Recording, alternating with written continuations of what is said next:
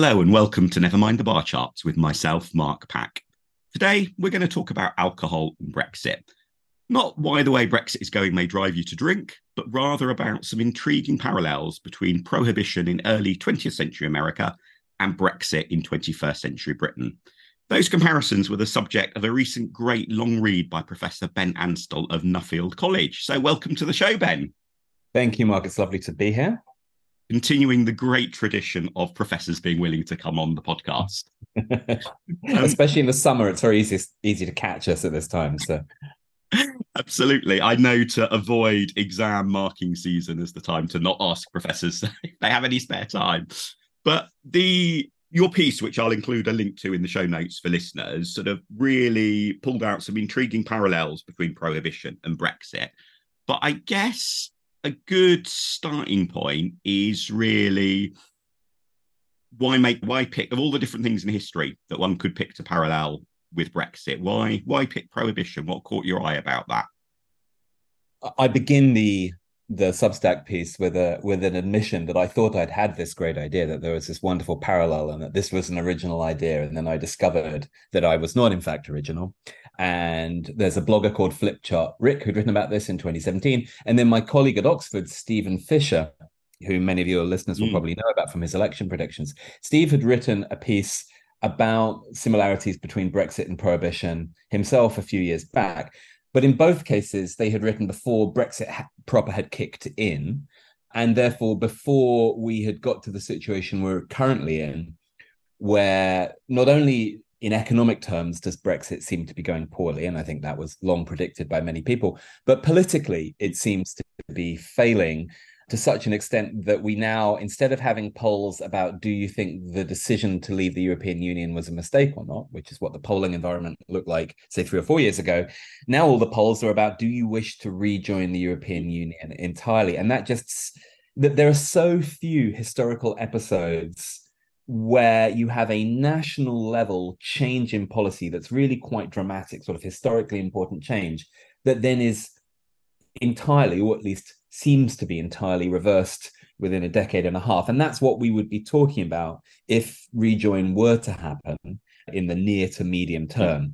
And so that's why the parallel to prohibition appeared to me. But of course, when you think about a parallel at a very abstract, just comparing X and Y, do these things look similar to one another? You then have to move to the next stage, which is to say, well, what would the comparison actually look like? Like, can we make comparisons between the 1920s in America and the 2020s in the UK? And so the piece is an exercise in, okay, these things have this very superficial similarity, but what lessons could we draw if there were lessons to be drawn?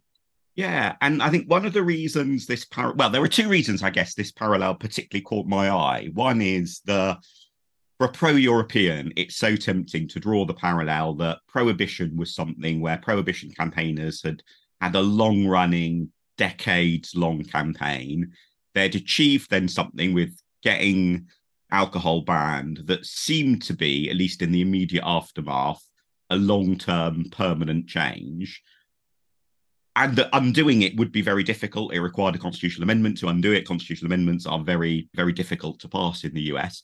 But actually, when you look at the calendar, it only took 13 years from prohibition apparently being this new permanent feature of American life through to it being repealed and never seriously being a policy proposal again since. So as a pro-European, I would love that parallel to work. But the other reason it caught my mind is that there's this lovely quote from Abraham Lincoln, who his campaigning on temperance issues is obviously one of the lesser known parts of his political career, but he wrote a letter in the 19th century, basically gently chiding temperance campaigners, or at least some temperance campaigners, for the approach they were taking. And he said, I quote, "It's an old and true maxim that a drop of honey catches more flies than a gallon of gall.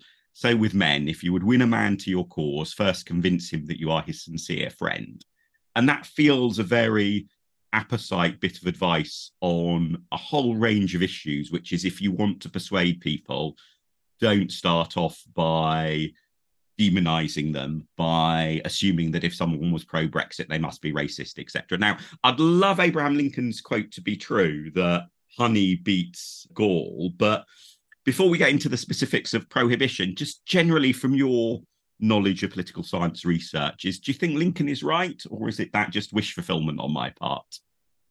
No, so look, the first thing to say about Abraham Lincoln is he is one of history's great political entrepreneurs. And this is something I've written about in my recent book, is that one of Lincoln's geniuses was being able to turn the Republican Party from a constant minority party that could never win presidential elections to the dominating party of the late 19th century by pivoting on the issue of slavery. Of course, that didn't work out so well for Abraham Lincoln, and it led to a civil war in the process. But Lincoln's advice is always interesting advice, because he was able, I think, to always take a kind of mile-high view of politics and remove himself from what the debate of the day was, and to think more broadly about how to create political successes. So you can't please everybody all the time, see John Wilkes Booth, but I do think that successful politicians both know how to reframe debates.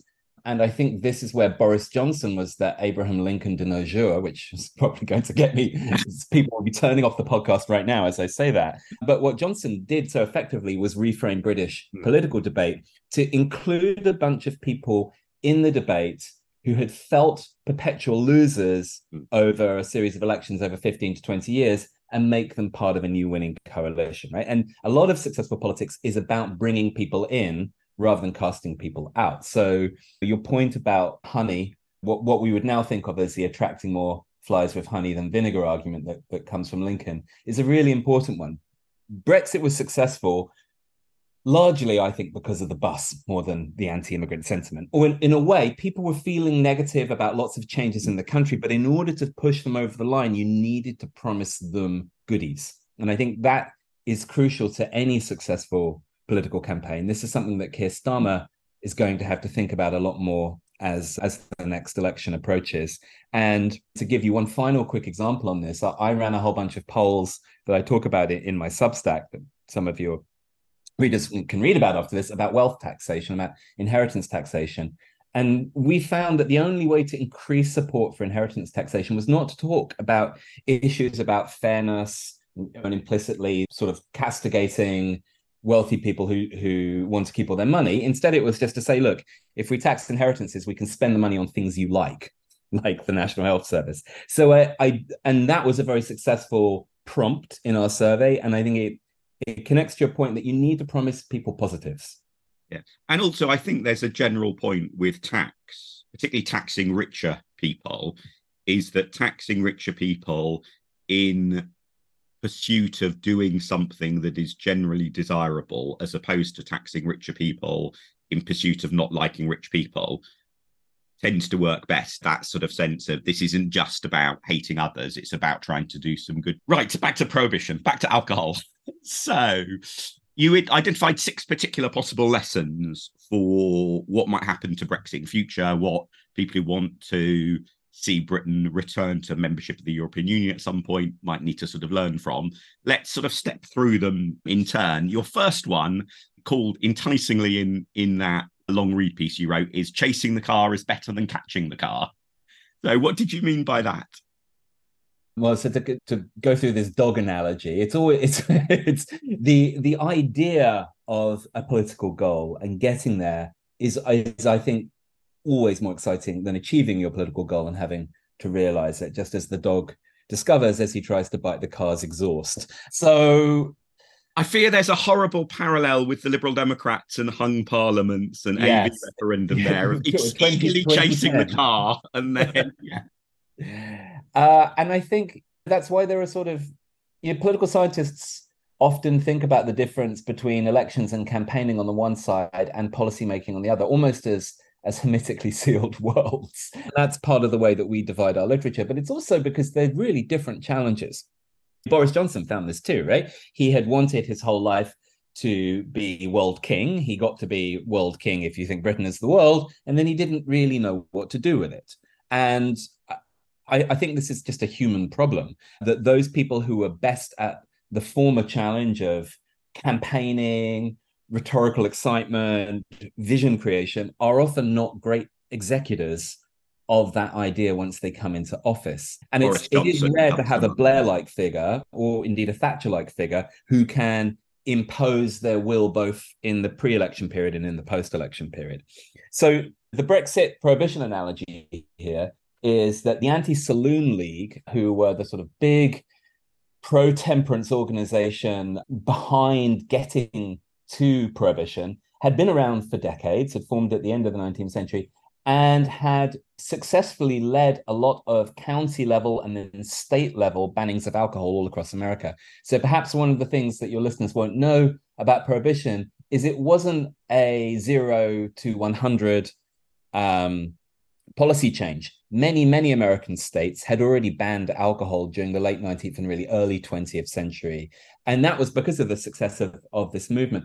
Now, what's the parallel here? Well, I suppose the parallel is the Bruges Group, John Redwood, the John Major's Bastards, this very long kind of anti-European movement that had first existed in the Conservative Party, and then, of course, under James Goldsmith became the Referendum Party, and then shifted over to UKIP and built and built and built. So I suppose the parallel between states and counties going dry before prohibition and what happened with Brexit is before the referendum, UKIP were winning the European elections, were winning local elections left, right, and center, were looking like they could command 20-25% of the vote.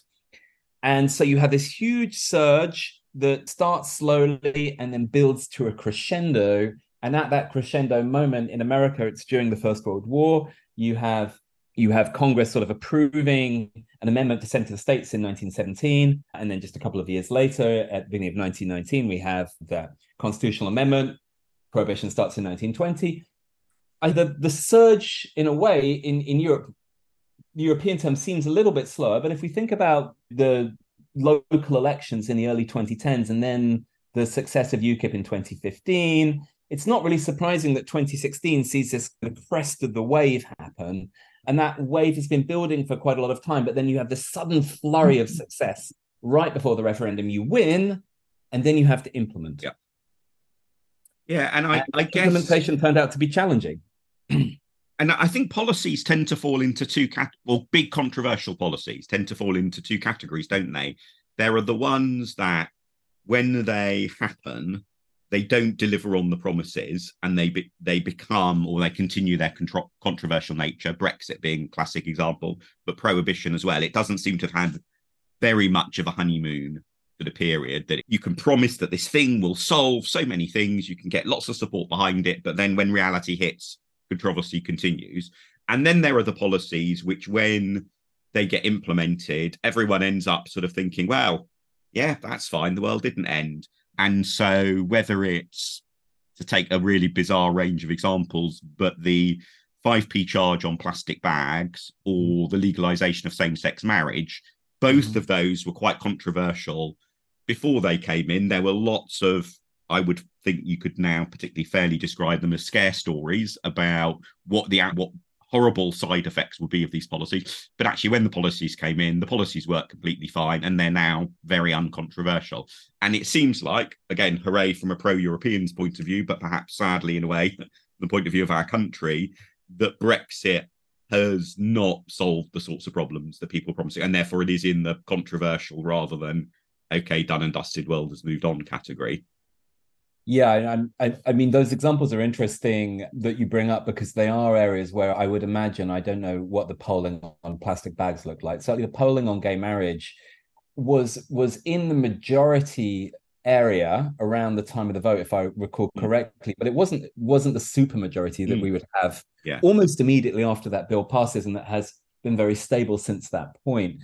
You can think the creation of the National Health Service was hugely controversial at the time. Yes, that's a really good example. Opposed it, and then it became the national religion. It took a while to become the national religion, but certainly by the 1980s, it wasn't going to be privatized even under Thatcher. So the question is whether there's something about prohibition and Brexit that are just more inherently divisive than gay marriage.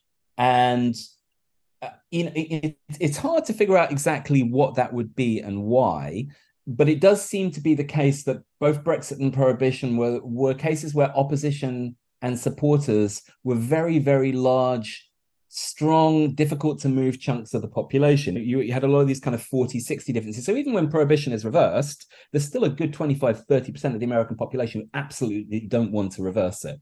And that just isn't true with gay marriage today, right? The recalcitrant people who opposed it have decided actually it wasn't so bad after all. Or indeed with the 5p bag charge, where I doubt there's a huge group of people asking for free plastic bags back. I mean, So obviously, the purely sort of partisan or normative answer to what's different is the policies that were right are the policies that have worked and have stuck and people now love, and the policies that were wrong went up. But maybe we should move on to your second lesson, which is show me the money. So what's the lesson here? well, I mean, actually, there's a nice segue into what we just said, which is that when policies are costly, and I think that was true with prohibition and has been true with Brexit, it becomes much harder to take a moment of electoral success and turn that into a long-lasting marriage. It is constantly being chipped away at by the perceived economic failure of the policy. So prohibition is passed in part because it's economically feasible. And I talk a little bit about this in the article, but a few years before prohibition, there's another constitutional amendment which changes income tax in America and basically makes it viable for there to be a federal income tax. Beforehand, you would have to apportion out all the taxes exactly proportionate to the size of the states in ways that made that policy unviable. That there's a constitutional amendment that basically allows the feds to have an income tax that's more of a standard income tax without these weird constraints. And that then means that it can substitute for taxes on liquor, which had been an important reason as to why prohibition might have been challenging, right? You would have lost a huge amount of government revenue if you'd banned alcohol, and therefore you'd ban the duties that came with it. So now, fast forward to the end of the 1920s. So the beginning of the 20s is, I suppose, our kind of COVID period where the effects of the passing the policy are covered up by a sort of large secular shift. In this case, it's the booming 20s, it's the roaring 20s. So the economy is going so well in the early 20s that whatever negative effects prohibition is having are drowned out to some degree by this massive, massive boom. And then, of course, we all know how that boom ends with the Wall Street crash. So at the end of the 20s and in the early 1930s, the tide has gone out. We can see who's wearing shorts, etc., etc. And the fact that alcohol levies have been removed from the government's toolkit to raise revenue suddenly becomes really important, right? So that's less clear during the Roaring 20s, and it's extremely clear by the end of the 20s and in the early 1930s. And this is where America's rich start panicking that they are now going to be the goose whose feathers are plucked most dramatically.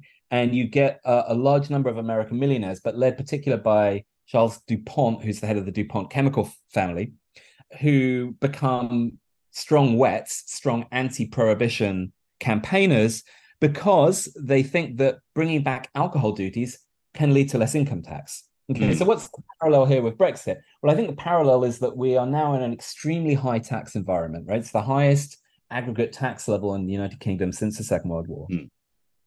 And it's one that businesses and wealthy people are not especially happy about. I mean, in a way, that's why Liz Truss was so successful in leading the Conservative Party, because she did pick up on this sort of concern about high levels of tax that members of the Conservative Party were bringing forward. But I think that's broadly across capital or across business. We see this same distaste for higher and higher taxes that we're all going to have to pay, and that are going to become especially challenging in a world where Britain's economic growth is stagnant. Right. And so this is where Anand Menon's famous line about being told when he went to, was it Newcastle or Sunderland, that, well, that's your GDP, right? That GDP doesn't matter. The general public don't see it. They don't care about these arguments about growth. The general public may not care, but the Treasury does care, right? Without growth, we have to have much higher taxes to pay for the things we want. And I think that's the pressure that's going to be constantly hammering onto Brexit over the next 5 years, is if it seems that there's a growth burst that one could get from more integration with the European Union, not necessarily, but possibly, including rejoining it, then that becomes an ever more attractive reason for the people who are paying the lion's share of taxes, i.e. wealthy people, to start moving in a pro-rejoin or at least pro-single market direction, just like Charles Dupont did. Yeah, I guess the tricky element here, thinking about Brexit, is, as you touched on with the point about GDP, the connection between policy and benefits is a much more contested one, in a way that whether or not alcohol is legal, and therefore whether or not you have a tax on alcohol and how much money you get from that tax, you can argue over the rights or wrongs of it, but the basic, if it was legal, we would be able to have this tax, get this amount of revenue. That basic factual argument is a lot more easy to convince people about than as we saw with the Brexit referendum, than arguments about trade barriers and long-term economic wealth in this country and therefore levels of tax. Those arguments didn't really work in the referendum.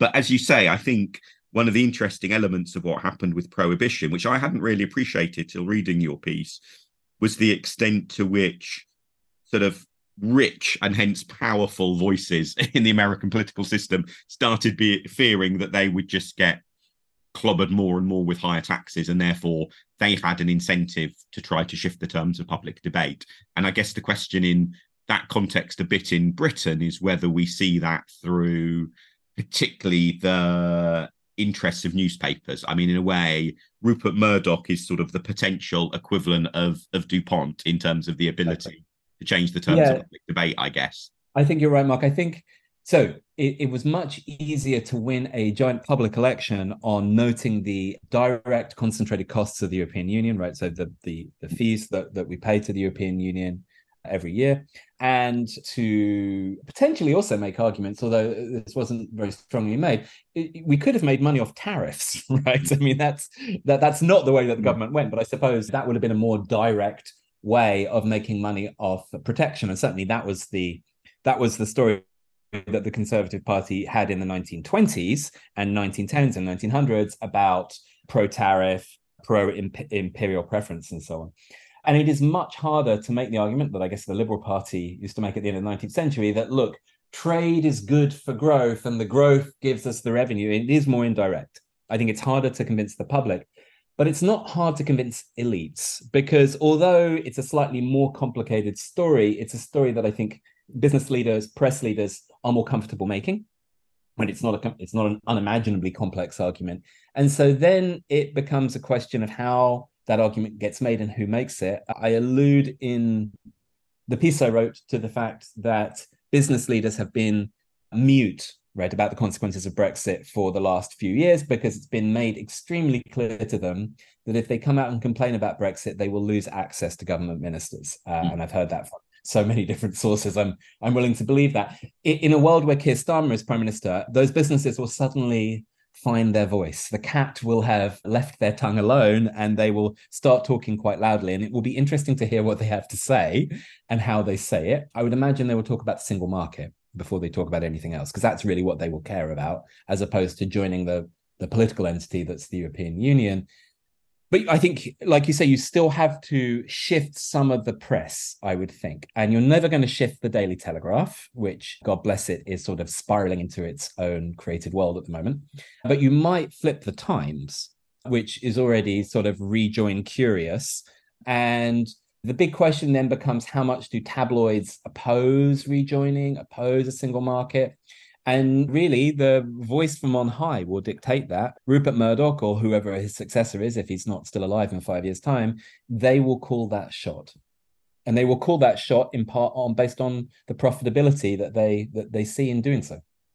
Yeah, and that, again, that could be a very personal quirk about what Murdoch or his successor sort of thinks, but it could also be quite a hard-nosed economic decision in terms of the dependence of media groups on advertising, and therefore the worse the economy is doing, the more advertising budgets get squeezed, the more the media gets squeezed as a result. But underpinning, I guess, all of that is an assumption that sort of, say, economic issues will trump culture war issues, which is obviously a big debating point at the moment in British politics, has been in the last few years.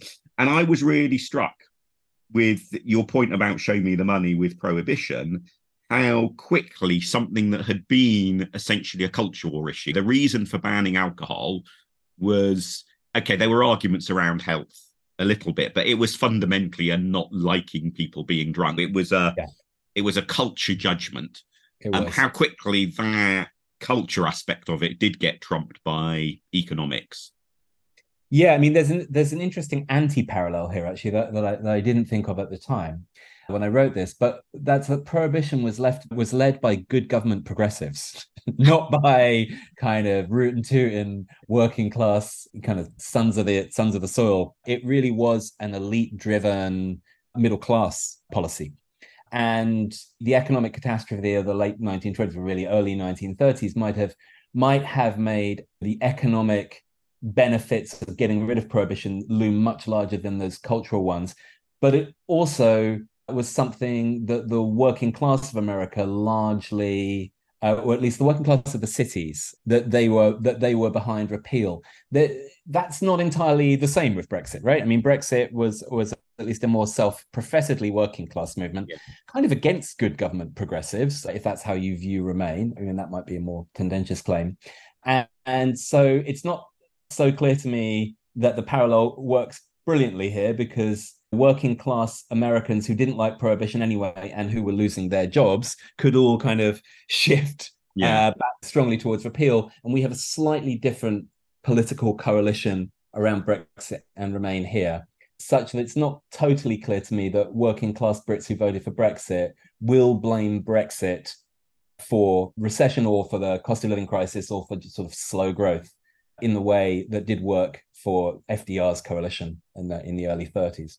Yeah. I mean, I guess the people and the views, how they express their views in terms of sort of disdain for alcohol in early 20th century US, I guess that most neatly matches not so much to Eurosceptics and Brexiteers now, but it actually probably best matches to people who dislike McDonald's now. A lot of the Yeah. rhetoric you hear about McDonald's, it feels like falls into exactly that sort of good government progressives disdaining something that a large number of other people enjoy, rightly or wrongly. I won't impale myself on one or other side of that debate Yeah, over. I mean, or dare I say, parts of the environmental movement have this challenge. I live in Oxford, so obviously I get to see the debates about low traffic neighborhoods all the time. Mm. There is lots of invective on both sides, but there is definitely a kind of holier than thou strain to low traffic neighborhoods that looks a lot like the holier than thou strain to prohibitionism. Which brings us back to Abraham Lincoln and honey being the answer to everything. Yeah, and this is, I think, the important moment to learn from Uxbridge is not that net zero is doomed, but rather that if you want environmental policies to be successful, you need to recognize who bears the costs of those policies, which in this case probably was actually a lot of people who might be interested in voting Labour, but white van man as well, and think about what you're going to do about that rather than just telling them that they're wrong. I think we've learned that that's an unsuccessful way of gaining a political coalition. So on that note, let's move on to lesson 3, which is about uneasy neighbours. So what's the parallel here we should be thinking about? Yeah, so the parallel here is with Canada, because the Canadians, of course, didn't have a prohibition and indeed had an interesting export opportunity once American distilleries could no longer produce alcohol, in seeing if they might be able to export the produce of their own distilleries across the American border. Now, of course, it was illegal for Americans to buy this, but it wasn't illegal for Canadians to export the alcohol, at least until 1930. They eventually got pressured to do so.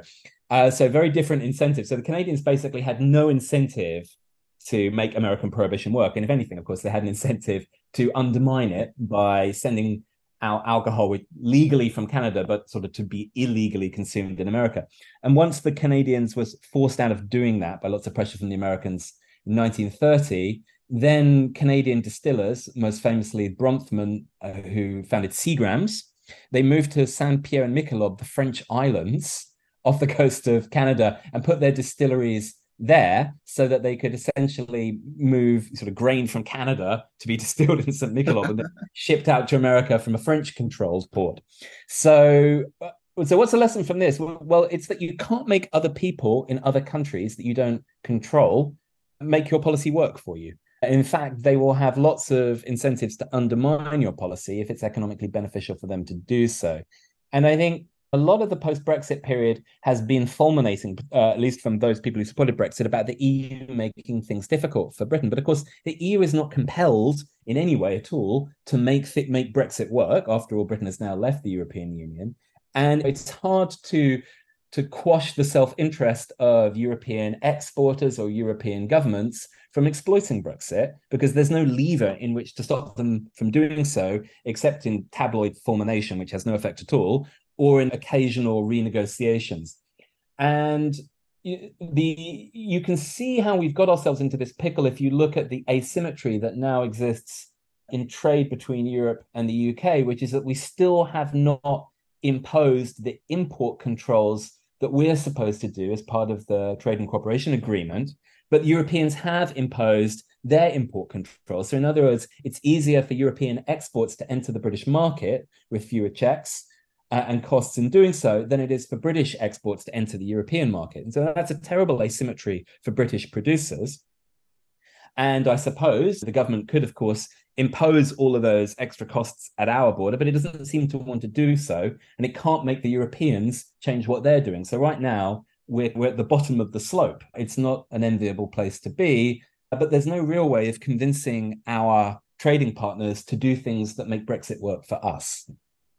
I guess the difference potentially here, which is why I think probably this is the lesson I found I could draw least optimism from, is that in the prohibition case, it was the actions of, for example, Canadians which undermined the policy, but the Canadians were not decision makers or scapegoats in some way for over the policy. Yeah. Whilst with Brexit, as you say, there is this problem of, well, how much does the rest of Europe, does the European Union want to make Brexit work? Well, it's not their policy. They're not particularly fussed. They're not really trying to.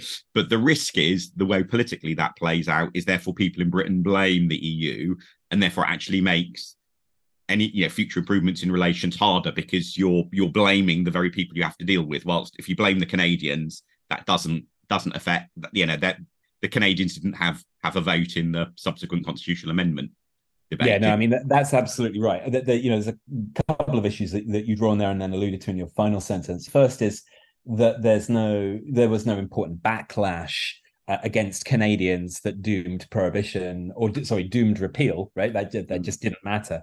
But the most important anti-parallel here is that the Canadians didn't have a veto on repealing prohibition. And indeed, had they had a veto, given how much money that Seagrams was making from prohibition, they might have vetoed repeal. So something we'll come to perhaps in a bit is that rejoining wouldn't necessarily look the same as being a member of the European Union because of the parts of the acquis that Britain would have to enter into that it didn't previously have to. Because joining the EU is a negotiation, and it's one where there's very low levels of trust currently existing and possibly existing over the very long run between the UK and the EU. It's easy to see how we end up in a de Gaulle situation of constantly being denied re-entry, even if the British public 70-30 wanted to rejoin. And that parallel with Canada clearly doesn't hold up. And I guess the counterbalancing optimism I think pro-Europeans can take is from particularly your next lesson about people being fickle. And there's a lovely quote that you started that section with in your piece, which I'll just give listeners now, where you say that in 1930, the dry, so pro-prohibition Democratic senator from Texas, what a world, Democratic senator from Texas and against alcohol. Anyway, Morris Shepherd infamously remarked that, quote, "There's as much chance of repealing the 18th Amendment as there is for a hummingbird to fly to the planet Mars with the Washington Monument tied to its tail." And that didn't age very well at all, did it? It did not age well, no. At least he didn't promise to eat a book, I suppose. Yeah, I mean, it's a wonderful, florid piece of description that makes all of those funny lines about IBM saying there's only room for 12 computers in the world and the Beatles being rejected by major record labels, that makes them look like good predictions compared to this, because just 3 years later, this hummingbird had indeed flown to the planet Mars with the Washington Monument tied to its tail. I think so. It might just be getting old, or it might be being a political scientist and constantly staring at data sets that go back 50, 60 years. But change is endemic to political life. You cannot expect the constellation of preferences that existed in 2016 to last forever, because firstly, the people who voted at that time themselves cannot last forever. And my colleague Simon Hicks at the EUI has done some analysis of just how much sort of turnover in political preferences we might expect given demographic turnover, right? Both people who voted for Brexit dying out, but also actually a lot of younger people joining the electorate. So there's that. But then people just change their minds. And we know people change their minds because we don't always have the same government in charge. And I think this is the part that I always find confusing when people think about this as the referendum decision as a once and forever decision, which is that we regularly in this country veer between really quite different governments winning general elections.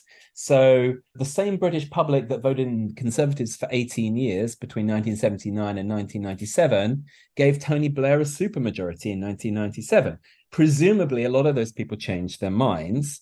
And the idea that we're sort of stuck with a fly trapped in amber moment that lasts politically forever from 2016 just seems to me to be a fundamental misunderstanding of the fluidity of political life. And I mean, I guess the 1997 switch around in a way was slightly exaggerated by first past the post, that gives you big swings in MP numbers without necessarily many people changing their minds. But absolutely, you do see on lots of policy issue polling some quite significant changes over time. And indeed, as we referenced earlier, same-sex marriage is a really powerful example of that. And I think particularly because same-sex marriage is essentially, that debate was a debate about people's gut feelings. It wasn't, it didn't even have, however sort of tendentiously one might view the 350 million on the side of a bus point with Brexit. Brexit did have, as it were, some facts one could argue over, or some bits of claimed facts that one could claim were true, but weren't. But there was a sense of you could debate facts and substance. With same-sex marriage, there was a little bit of that at the edges, but fundamentally it was about a gut feel. And people's gut feel has changed really quickly in lots of different countries by very significant margins on this issue. So I think that point about how fickle the public can be is an important one. I guess the complication with Brexit is that my assumption is, and from what I've sort of spoken with say people active in sister parties of ours in other countries and so on, that seems to hold up, is that the rest of Europe, the European Union, would want to see a long-term sort of sustained support for Britain being in the EU, because almost the last thing the EU would want is to readmit Britain and then have Britain, a whole set of debates about Britain leaving in a few years further down. It has to be seen to be that this is a one-way ticket back. And that, I think, would require much more sort of sustained support. That, in a way, as you say, I mean, it may be that, I mean, I guess we will never know, but one could make an argument that one of the reasons prohibition, almost in a hurry, in a rush in the early 30s, went from seeming very unlikely to having been enacted, was because of short-term moves in public opinion driven by an economic downturn and the like. And perhaps had prohibition managed to hang on through the mid-30s, it would have hung around for quite a lot longer. We can never know that, but it feels like with Brexit that we can be more confident that it will require a sustained public opinion shift, and perhaps even at least a partial revival of pro-Europeans in the Conservative Party. So if you're sitting in Brussels, you can think, well, even if there's a change in government in Britain, they're not going to suddenly want to pull out again. Yeah, I think I mean, I have to say there is a wonderful farcical quality to the idea that Britain rejoins the European Union and then just leaves 5 years later again, which is funny because it's possible. And so if I were the European Union, I would be very, very leery about letting Britain back in to the European Union on a kind of full acquis basis based on that. However, it's also not clear to me that is part of the acquis, right? In other words, countries that are on the membership waiting list are they have to pass a series of criteria, but I'm not aware of any of those criteria being your political parties all have to approve of this in certain ways. Now, I'm sure that sort of works out through the negotiating part, but ultimately it's not something you can really place in a key, right? You can't say, actually, Britain, this can only happen if YouGov records this many polls with this much support over a period of time. So it's much more in the kind of soft, unspoken part of politics, which is very real and will be important, but ultimately won't be part of the kind of legal process and what Britain's rejoining in I terms of the guess I'm just European. a little bit more. I'm not sure if the word is cynical or actually just more optimistic about the sensible pragmatism of politicians in a way. I mean, the European Union is the institution that has famously papers over clock so that everyone can pretend you haven't passed the deadline, which is an admirable bit of pragmatism in terms of thinking, well, we just need a bit more time to do this negotiation. Legally, we're running out of time. We'll paper over the clocks. We'll carry on. And so I think conversely, if there is a sense of, look, we just don't have any confidence that Britain would be in for the long term, people will find ways of essentially derailing or slowing down or kicking. No, I think that's right. And I think one thing that pro-Europeans need to get their heads around is that there is an important shift in the composition both of the European Parliament and of European governments that's been occurring over the last year or so that is essentially reducing the size of the central liberal kind of ALDE bloc and increasing the size of the Maloney bloc. That means that there may be fewer. It's a little hard for me to know actually whether Eurosceptic politicians would be more or less against Britain rejoining, right? Because in a way, of course, Maloney's politics are much more like the politics of Eurosceptics. I mean, she is a soft, at least, or pretending to be soft Eurosceptic. So the kind of Guy Verhofstadt arguments about, of course, we'd let Britain back in, are not a commitment that Britain could rely on in 5 years' time either, right? The political shape of both Parliament, of Commission, of European leaders might shift in kind of Gaullist ways that hurt a UK re-entry. Yeah. Well, so as well as people being fickle and the future being uncertain, there's also the point that you made in your fifth lesson, which is that what comes after is not what comes before, and that undoing a policy isn't simply about exactly replicating the previous setup before the policy was implemented. Yeah, that's right. And this was something that I don't think I'd been as aware of as perhaps I ought to as a professional political scientist about what the post-repeal period looked like. So once the 21st Amendment that repealed prohibition had been passed, the US did not go back to the pre-prohibition world because the 21st Amendment allowed states to create their own laws about the consumption, production, and interstate distribution of alcohol that could be far, far more restrictive than, say, the world of the 1890s, 1900s. And so if your listeners have been to different American states and consumed alcohol in them or tried to purchase alcohol, they will have noticed how where you can buy alcohol varies dramatically across American states, right? There are some places where you could only buy from government stores. When I lived in Minnesota, for example, you couldn't buy alcohol in supermarkets. You had to buy it in the off license that was attached to the supermarket in a different building. There are obviously different hours. So in some states you can buy liquor on Sundays and others you can't, and so on and so forth. And those differences across states and even across counties in America, they owe their existence to not prohibition, but to the end of prohibition and the way in which that was done. So that this kind of free-for-all that existed before prohibition never reemerged. Okay, so the parallel here, of course, is that the European Union that Britain might rejoin isn't going to be the European Union that it left first, right? Because various things have occurred while we were away, including some quite large Green New Deal post-COVID funding exercises that Britain might have sneered at or tried to reduce the size of. But also Britain would have to enter like other entry states would, and it would have to sign up to parts of the acquis that it didn't like, or maybe it would, or maybe it wouldn't. We don't really know. It would almost certainly lose the rebate that we had. I can't imagine a world in which the rebate comes back. But then there are questions about whether Britain would have to join Schengen and therefore have open borders for transit with the rest of Europe. I mean, I'm assuming, I guess it would be very interesting to see what would happen with Ireland in that case, because of course Ireland's not in Schengen. Whether Britain would have to join the euro, which is the big. You're not telling us that rejoin is going to get completely bedeviled and derailed by Northern Irish Sea policy dilemma in the way that Brexit has. I'm just going to park that comment of yours and pretend I didn't hear it. I think it would be very funny if, in order to rejoin, Britain had to have more sort of liberalised migration with Europe than Ireland did.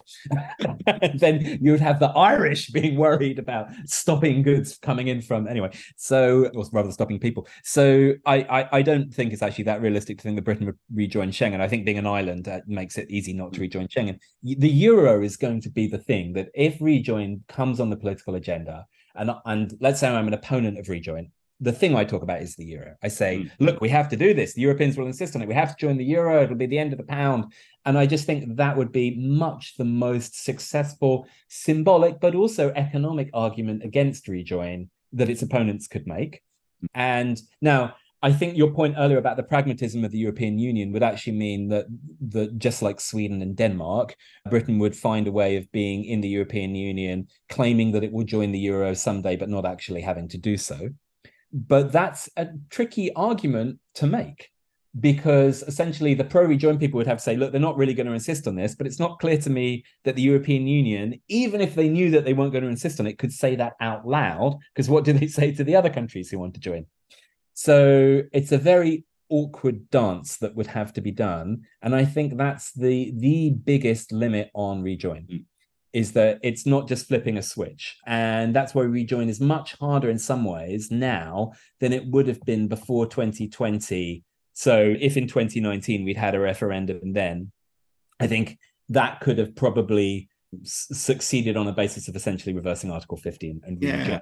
I think I'm tempted to make a slightly tongue-in-cheek comment that all of what you've said illustrates why someone like Boris Johnson would be the best leader of a rejoin. Because I think yes, absolutely, all of those are details that you can find ways of sidestepping. Like on the euro, you can imagine some new special rule about joining the euro doesn't apply to people who were previously members of the EU. And oh, look, there's only one country that falls into that category. Previous members who were not members of the euro don't have to join it. Yeah. So look, Denmark and Sweden could leave and rejoin on the same basis. Yeah.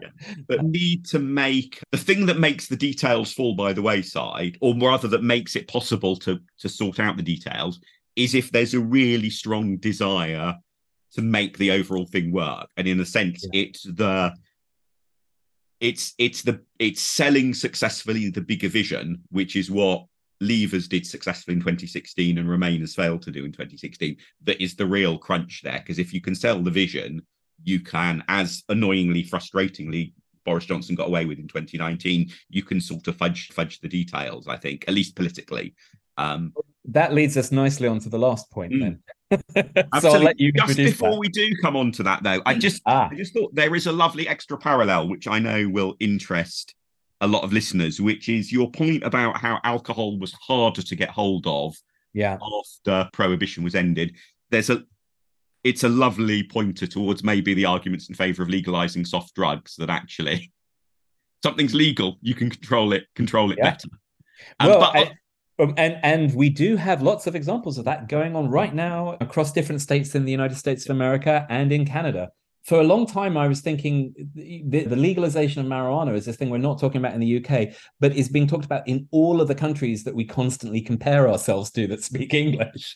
So it's odd. But then I remember that Keir Starmer is a cop, right? So there's no way that he is going to be introducing the legalization of marijuana. So I think I've convinced myself against that for the time being. Although if you're ever thinking of writing a sequel to your piece, it would be an interesting set of parallels to draw, because you've got the argument about the economics of if you legalize something, you can tax it, you can get revenue, which has obviously been part of, particularly in 2017, very much that was part of the Lib Dem general election message then, was legalize soft drugs, some legalization of soft drugs to generate tax revenue to pay for lots of nice public services. But and you've even got the thin end of the wedge of the kind of medical use of the drug, right? Which so alcohol had to be used in certain ways. Alcohol's an important medicine, I think you'll find. Yeah. Okay. Well, that'll be my next Substack. Thanks, Mark. Anyway, so on to the final lesson from this Substack, which was, or your anti-lesson, as you Yeah. called it, which is about needing a leader. Yeah. So FDR, who's obviously the president who is in office when prohibition is repealed, although it is happening sort of as he comes into office. It's quite interesting to see the exact dates of all of this as FDR wins the election at the end of 1932. But back in the 1930s, it's a very, very slow, lengthy period before they enter office. I think he enters office in March or something. I'll have to get the date right, but it's not in January. Like in present. So there's this build-up at the time where it's becoming very clear that Congress is going to start passing a repeal amendment now that FDR has won and does so. Then we have a series of state-level conventions, which go quite rapidly, actually, and the amendment is passed by the end of 1933. Okay, so FDR, until the middle of 1932, is prevaricating and not being clear at all, really, about his views on prohibition. So there are, in the early 1930s, a number of clear political signs that the public is turning. I draw parallels in the piece between wet Democrats winning in Kansas and in Ohio and in places that were totally dry and Republican, and all these signs that dries were going to be losing elections, wets were going to be winning, perhaps similar to what we've seen. I think this is actually most striking with the Liberal Democrats winning these huge by-election victories, but I think Labour in Selby kind of looks like this as well, although obviously not in Uxbridge. You have just these very, very clear tectonic shifts in the underlying politics. But the leader himself takes a while until the 1932 Democratic Convention. And then at that point, he stands up and he says, this convention supports repeal, this candidate supports repeal. And he has suddenly flipped. And once he flips, he really flips, so that Democratic candidates who are dries start losing funding, right? So they pull money away from the pro-prohibition people towards pro-repeal candidates. And once FDR has flipped, he is emphatically behind the benefits of repeal. When the repeal, there's this great aspect to repeal, which is that when Congress drafts the bill, they put in these income tax surcharges that are going to apply unless repeal happens, right? So there's sort of an implied threat that if you don't do this, income taxes are going up. So all kinds of politics changes, but very much at the last moment, albeit under a leader who we still think of today as one of the great political orators. Funnily enough, Roosevelt's wife, Eleanor, was just a massive dry. So there are some interesting within family splits here. But once he turns, he really turns. And so the question is Keir Starmer FDR? A question that I'm sure will be answered by many tedious Guardian op-eds over the next 2 years. But you can be FDR. And doubtless by a brilliant book by a political science professor as well in a few years' time. Yeah. Well, this is one of John Rentall's questions to which the answer is no moments, I think. Starmer is lots of things, but I don't think at the moment he is an obvious great visionary.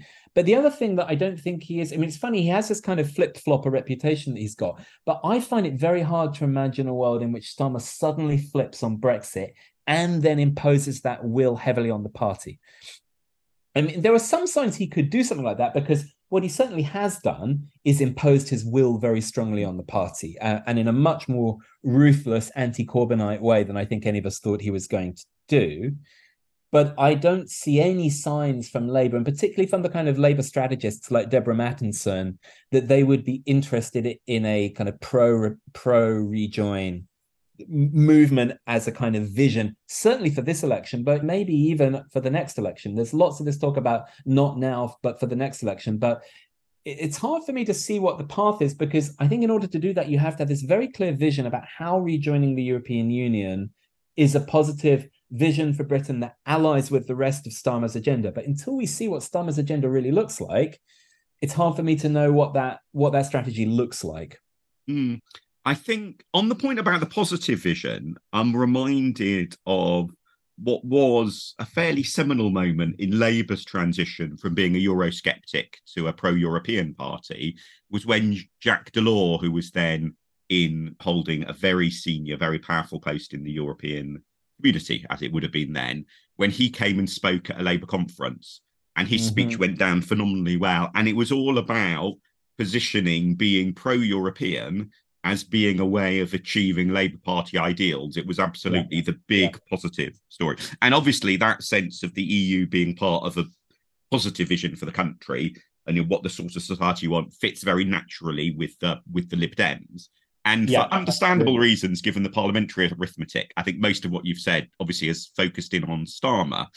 I'm not about to talk up the chances of Ed Davey winning an overall majority in the House of Commons at the next election. You'll be glad to know. Well, we've been down that road in 2019 with what happens. I do think there is an interesting question about if we end up with a Labour Prime Minister in a year or so's time, where does the effective opposition to them come from? Yeah. And what does that do to the European issue? Because if the Conservative Party is really hammered and the Lib Dems have a good election result, and we manage to follow that through with, say, some spectacular by-election wins under a Labour government, you can see how our continued pro-European position, that could actually end up being, whilst a lot of recent politics has been about people worrying about what happens to losing support in the Red Wall, that all being framed around Eurosceptics, you can see a future in which it's actually framed around how do you appeal to pro-Europeans? And that could shift the terms of political debate, I think, very significantly. That, I think, is the closest moderately plausible, I think, scenario I can imagine. And obviously one I'm very keen that we see happen, but I think it's the closest plausible one to an equivalent of that FDR tipping point in the US in the 30s. So no, I do think quite genuinely that what happens with the Liberal Democrats in the next election will be crucial to the chances of rejoining. But not only that, what we haven't really mentioned here, but which I think is probably the most likely outcome, which is re-entering the single market. Right. And I deliberately haven't been talking about that just because I want to keep that parallel of rejoin in mind. But it certainly seems feasible to me that Britain, as I used to say on Twitter back in 2016, 2017, Britain's destiny is to be a more annoying Switzerland. And I think that is, and boy, is Switzerland annoying to the European Union, right? But I do think beautiful countryside, amazing chocolates. Well, great the horrible thing for the EU is that selling me on this. Switzerland and Norway are these incredibly successful countries that aren't members of the European Union, but are members of the single market. So if I were writing one of these interminable, how can we arrest Britain out of its economic decline pieces that even the Telegraph is publishing these days, I would note that the two most successful countries in Europe by income, depending on what one says about Luxembourg, are Switzerland and Norway. And so that does offer an alternative for Britain if it can't stomach rejoining. But let's think about the electoral logic of what might happen. So I think what the Liberal Democrats have probably lacked since, say, the 2005 election, maybe 2010 election, is a really clear, distinct point of opposition to the Labour Party.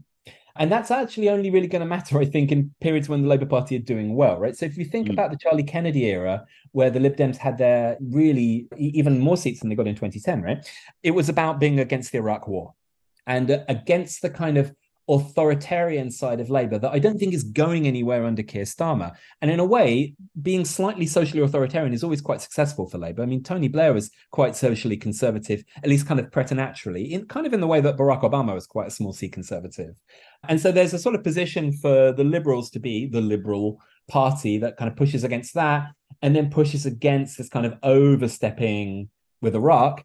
And the question is a clearly pro-Europe position one where if the Labour Party becomes associated with kind of umming and erring and keeping a Tory Brexit alive kind of arguments, is there good electoral space for the Liberal Democrats there? And I think there is plausibly space for the Liberal Democrats to not just get 30 seats, which I think is very likely in the next election, but push back up to kind of Charlie Kennedy levels as a quasi-opposition to the Labour Party if the Tories are tearing themselves into shreds, as they were in the early 2000s.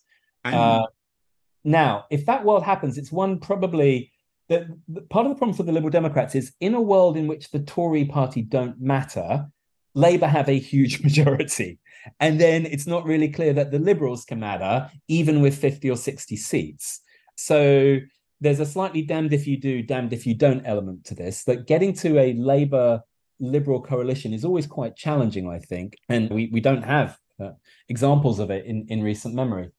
So it doesn't seem to me likely that the Liberal Democrats are going to have vetoes on what a Labour government does, unless Labour just end up doing much worse than I expect them to do in this election. But UKIP didn't have seats practically in Parliament. Right? It only ever had 2 seats, but it still acted as a force that compelled the Tory party to do things it might otherwise not have wanted to do. And I could see the Liberal Democrats playing that role quite effectively in a period in which the Conservatives are engaged in sort of blood renting and mutual destruction. And there's no other clear opposition because the SNP fall apart.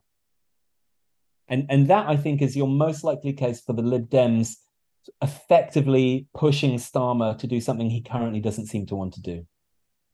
I've obviously got lots of views on what might happen in the hung parliament and so on, but given I don't want to give our press office too many headaches and my role in the party, I will resist the temptation to get drawn into that discussion.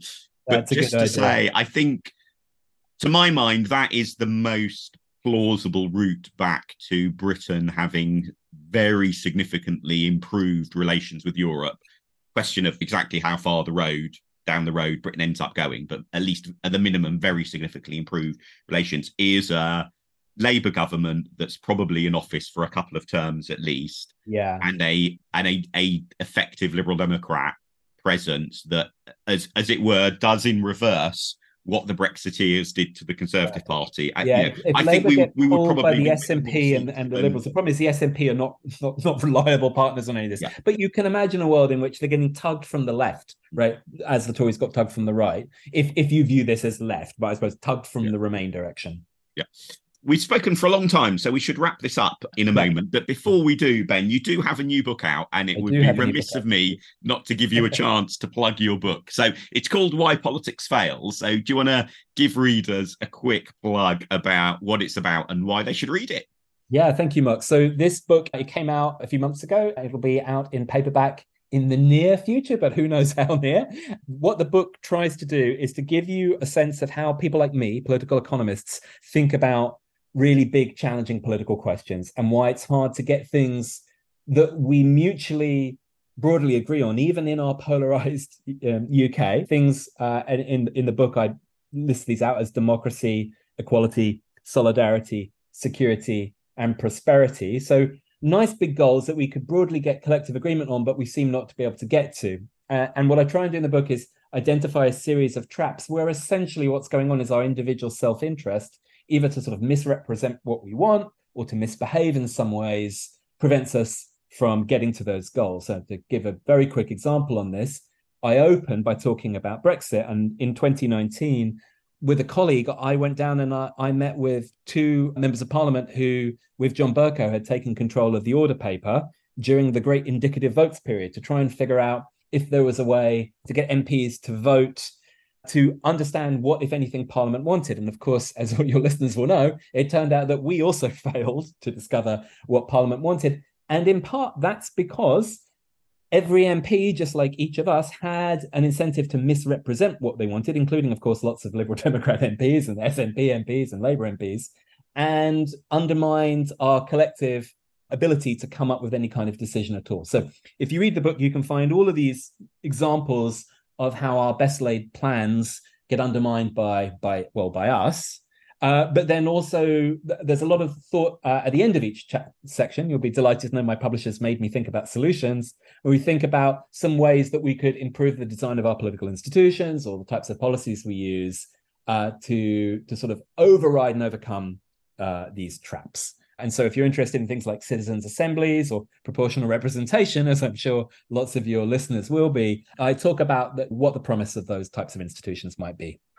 I'm currently about 2/3 of the way through it and definitely intending to finish reading it, which is a good sign of approval, I hope, of the book. It is a bit of a magnum opus, but you'll make it, I promise.